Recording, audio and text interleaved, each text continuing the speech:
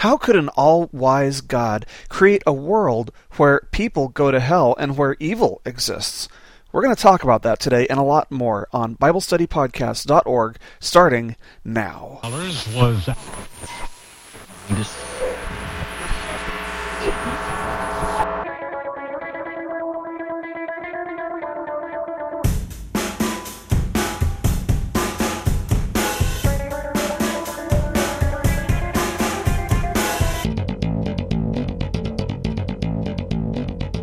Hello, everybody, and welcome once again to BibleStudyPodcast.org. Today is Wednesday, April the 8th of 2009, and as always, I'm your host, Toby Logsdon, and welcome to our next lesson in our Knowing God series. And of course, the purpose of this series is to figure out what we can possibly know about God based on both Scripture and reason. So, welcome. I'm so glad to have you guys here. Of course, if you haven't listened to the lessons that have led up to this point, especially if you've missed the ones on God's omniscience or God's knowledge, I would definitely encourage you to go back and listen to the lessons that you have not listened to yet, because there will be some terms in here that you otherwise will not understand or that you don't understand the justification for. So anyway, you guys are free, of course, to listen to this lesson and get what you can out of this, but it does make a lot more sense when you put all the lessons in chronological order. So anyway, God bless you guys. It's so great to have you guys here, and I hope this is a great week for you guys. It's a great week for me. We do have the location for this study that we're going to be doing for our church plant reserved. We got it reserved a couple days ago, and we're going to be, actually 2 weeks from today, starting up this study called 12 Points to Proving that Christianity is True. And what this is kind of like a pipe. Let's say you have a pipe and you have 12 holes in it. Of course, the water can't go from one end to the other without flowing out of the other 12 holes. And so what do? You plug up the 12 holes, and then the water comes out the other end. Well, the conclusion of this study is that Christianity is true. And so our job is to plug up the 12 holes that lead up to the end of the pipe. So anyway, it's going to be a really interesting study. And of course, if this is a study that you want me to do with you guys, I'm more than happy to come to your church and do it. It's probably not something that's going to be on the podcast because each lesson can get pretty long. And it's accompanied also by a PowerPoint presentation. So if that's a study that you're interested in, or if you're interested in having me come to your church or to your school to talk about apologetics, I'd be happy to do so. You can go to BibleStudyPodcast.org, and on the right-hand side, you'll see a link that says, Have Toby Speak at Your Church/Learning Institution. There are some questions on there for you to fill out, as well as some recommended topics, and you can do that there and get those back to me at cleanslate.ministries@hotmail.com. So anyway, let's go ahead and get started with today's lesson. We do have a kind of a lot to cover today, but this isn't going to be an extremely long lesson. But let's go ahead and get started with a quick word of prayer. Father God, we just thank you so much for this time where we can just take some time to get to know you, to know what the Scriptures and reason, our intellect that you gave us, reveal about you. Lord, I just pray that this lesson will draw us closer to you, that we'll have a deeper understanding and appreciation of you, and that we'll love you more than ever. So we commit this time to you, in Jesus' name. May you be glorified. Amen. Over the past few lessons, we've been discussing God's omniscience. We spent the last 3 lessons discussing God's omniscience. And the idea that I've been trying to defend is that God infallibly knows all things, past, present, and future, all in one eternal present moment. The issue of God's knowledge and his foreknowledge is crucial, and that's why I took 3 lessons to cover the omniscience of God, because without a proper understanding of God's knowledge, it's logically impossible to say that God has and is wisdom. What I've found is that we, as finite beings, often do unwise things because we don't see the big picture. We don't see all the potential effects of our decisions because many of those potential effects are contingent upon others. If God either cannot or does not know the future infallibly, then he too would make unwise decisions and choices. However, as we're going to learn in this lesson, God is perfectly wise and personifies wisdom. Let's start out with just a basic working definition of wisdom. The American Heritage Dictionary defines wisdom as, quote, the ability to discern or judge what is true, right, or lasting, insight. Well, that's pretty close, but I don't think we're quite there yet just with that definition. Let's look at the Hebrew and the Greek words. The Hebrew word for wisdom is chakam. The Greek word is sophia, which is where we get the term sophistication. Both terms, the Greek and the Hebrew, refer to either wisdom or skill. Wisdom is not knowledge per se, so we can't say that wisdom is the same as knowledge. It's not the same as knowledge per se, but it's inseparably linked to knowledge. See, knowledge is having a grasp of some truth on an intellectual level, whereas wisdom is applying that intellectual grasping to our lives or to our situation. It's acting on one's knowledge, which is why we couldn't say that God is infallibly wise if he doesn't have infallible knowledge of the past, present, and future. Well, wisdom is important because it entails having the ability to do that which is necessary in order to achieve a desired result. Let's say that I want to make my wife feel loved, for example. Does wisdom lead me to give her a bucket and some wax, or for me to go out and actually wash her car for her? Well, the desired result is to make her feel loved, so if I'm wise, I choose to wash her car for her, unless the desired result is to sleep on the couch for a few nights. But that is not the desired result, so that's not what I would do. But when we're talking about God having wisdom, we also have to keep in mind that he is infinite in his nature and being. And so therefore, when we say that God has or that God is wisdom, we mean that God has and is infinite wisdom. Now, of course, if God is wise, then we would expect the Bible to teach and affirm that God is wise, or that he's wisdom. The verses that speak of wisdom as it relates to God can actually be broken down into some subcategories. First of all, the wisdom of God in general, the wisdom of God's words, the wisdom of God's actions, and then God as the ultimate source of all true wisdom. So let's take those one at a time. Okay, the Bible affirms that God, in general, has wisdom, or is wisdom. In Ezra chapter 7, verse 25, we read, "You, Ezra, according to the wisdom of your God, which is in your hand, appoint magistrates and judges, that they may judge all the people who are in the province beyond the river, even all those who know the laws of your God, and you may teach anyone who is ignorant of them." In Job chapter 12, verse 13, we read, "To God belong wisdom and power." In Daniel chapter 2, verse 20, Daniel proclaims, "Let the name of God be blessed forever and ever, for wisdom and power belong to him." Paul declares God's wisdom in Romans chapter 16, verse 27, where he writes, "To the only wise God, through Jesus Christ, be the glory forever." In 1 Corinthians chapter 2, verse 7, again, Paul writes, "We speak God's wisdom in a mystery, the hidden wisdom which God predestined before the ages to our glory." And so thus we can see that the Bible attributes wisdom to God in a somewhat general sense. The second subcategory, that of God's words, is also found in the Bible. The Bible attributes wisdom to God's words. In Psalm 19:7, the psalmist proclaims, "The law of the Lord is perfect, reviving the soul. The statutes of the Lord are trustworthy, making wise the simple." In Jeremiah chapter 8, verse 9, we read, "The wise," and here he's talking about those who measure their wisdom by worldly standards. He says, "The wise will be put to shame. They will be dismayed and trapped, since they have rejected the word of the Lord. What kind of wisdom do they have?" Okay, so thirdly, the Bible attributes wisdom to God's actions. In Psalm chapter 104, verse 24, the psalmist writes, "How many are your works, O Lord? In wisdom you made them all." In Proverbs chapter 3, verse 19, and of course Proverbs is a book devoted to recording wise sayings, it says, "By wisdom the Lord laid the earth's foundations." In Jeremiah chapter 10, verse 12, we read, "God made the earth by his power. He founded the world by his wisdom." And finally, the Bible teaches that God is the source, the ultimate source of all wisdom. In Genesis chapter 41, verse 39, Pharaoh says to Joseph, "Since God has made all this known to you, there is no one so discerning and wise as you."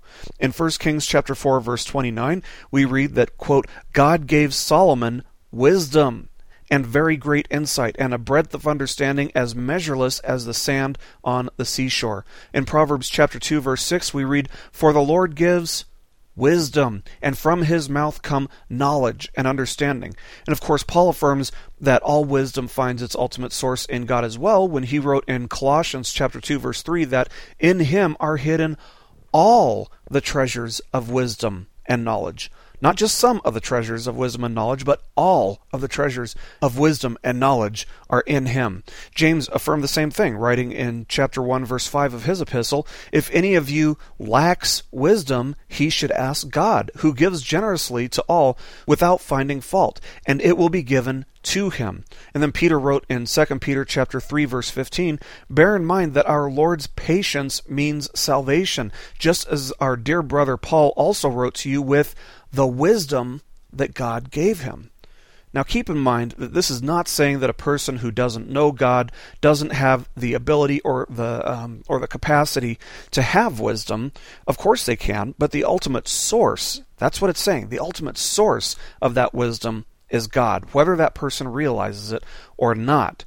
Now, given what we know about God based on the attributes that we've already studied, we would affirm that God's infallible omniscience necessarily leads to his perfect wisdom.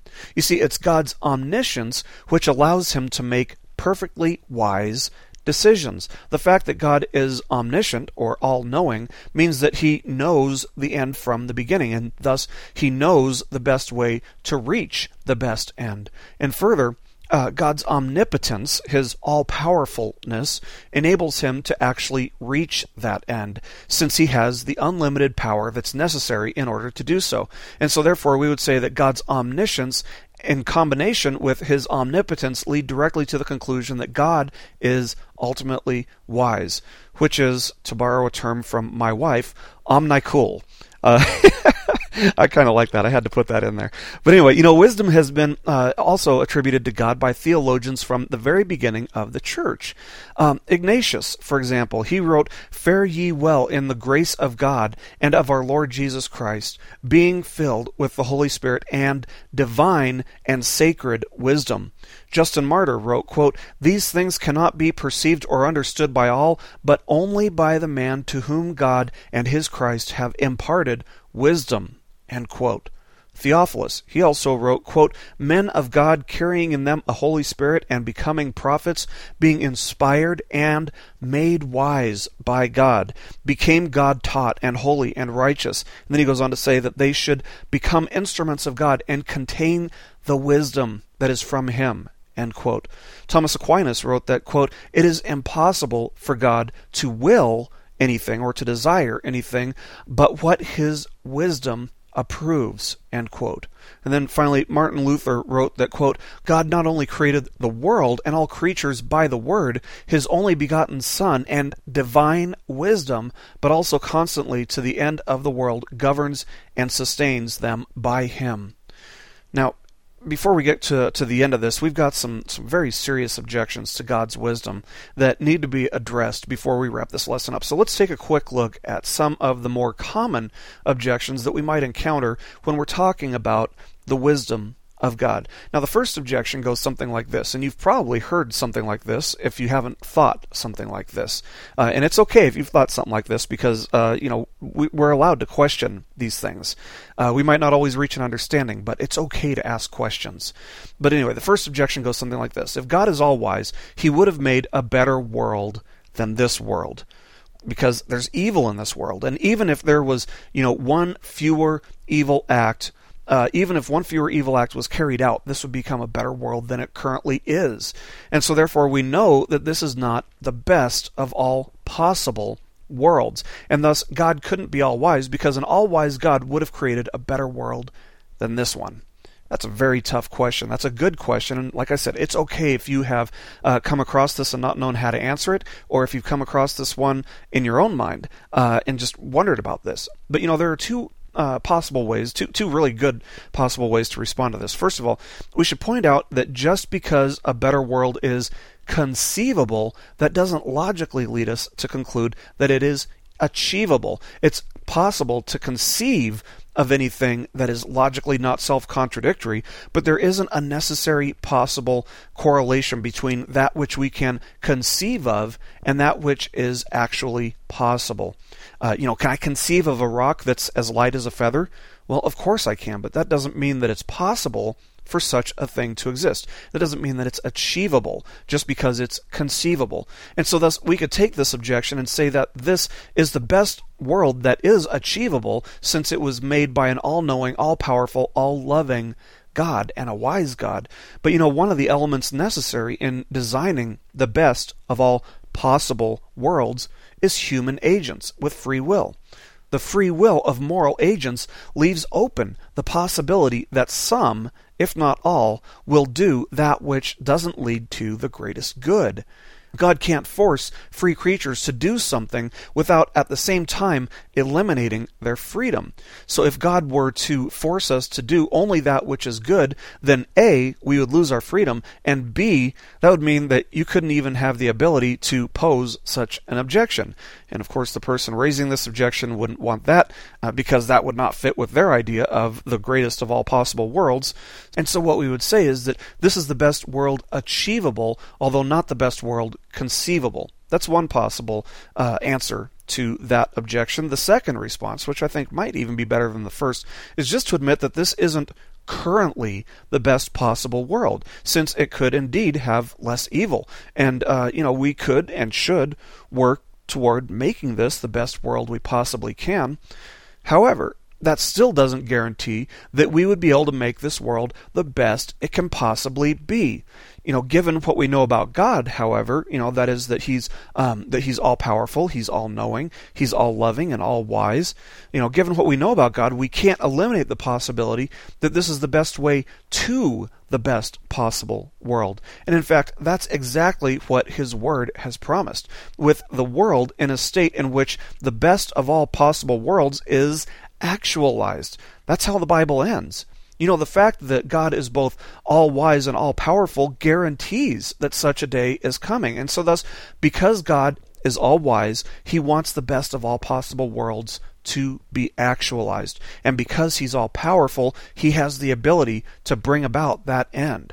And we know that we're not yet at a point where we can say that this is the best of all possible worlds, and so therefore we can be assured that the day is coming when that day will be actualized. And further, I think, just on a side note here, we should note that because God is all-wise, He can use evil to bring about the greater good. Yeah, there's evil in the world, but God is using that evil to bring about the greater good. The crucifixion is a prime example of an evil act, yet it brought about the greatest good, in that it made salvation available to whoever puts their faith in Jesus as their personal Lord and Savior. And only an all-wise God would be able to use evil to bring about the greatest good. And if you know the moral law, that brings us to the greatest good, and that is knowing God. C.S. Lewis is a prime example, as someone who, he was an atheist, and he looked at the fact that he considers some things right and wrong, and he said, well, how do I know what's right and wrong? Well, it's because there is something that transcends humanity. There is this moral law that transcends humanity that I'm inwardly aware of. And so he came to the conclusion that where there is a moral law, there must be a moral law giver. And so thus God is using evil in this world to direct attention to Him. Is that awesome or what? Only an all-wise God could do that. Now, the second objection that we face when we're discussing God's wisdom is the existence of hell. And of course, this is something that nobody likes to talk about. But if God is wise and thus knows the means necessary to achieve the greatest of all possible ends, then why will there be people who spend eternity in hell? Obviously, an eternity in which nobody is in hell would be better than an eternity in which there are scores of people in hell. And so therefore it seems that God is not all-wise, or at least not wise enough to have brought about such an end. Now, in response, again, we have to note that just because something is conceivable doesn't mean that it's achievable. In a world in which each person has the freedom to choose where they'll spend eternity, God can't force people to spend eternity in His presence and, at the same time, be an all-loving God. Salvation is made available to all people, according to passages such as Matthew chapter 22, verses 1 to 13, Acts chapter 17, verse 30, 2 Peter chapter 3, verse 9. So salvation is made available to all people, but free moral agents are free to reject that gift. They're free to reject salvation. So a world where all people accept the free gift of salvation is logically conceivable, but it's not necessarily actually achievable without removing a person's free will. So based on the evidence, based on Scripture and reason, we conclude that God is indeed all-wise and that He is wisdom in His being, His words, His actions, and that He is the source of all true wisdom. Amen. If you guys have any questions about that, of course, feel free to email me. I'm always happy to clarify where clarification is needed. And, I do recognize that there are some objections that we didn't address in this lesson, but we just didn't have time to do so. So anyway, like I said, email me with any questions that you guys might have. So God bless you guys, and thank you so much for joining us today. I'll see you next time on BibleStudyPodcast.org. Keep growing closer to Jesus.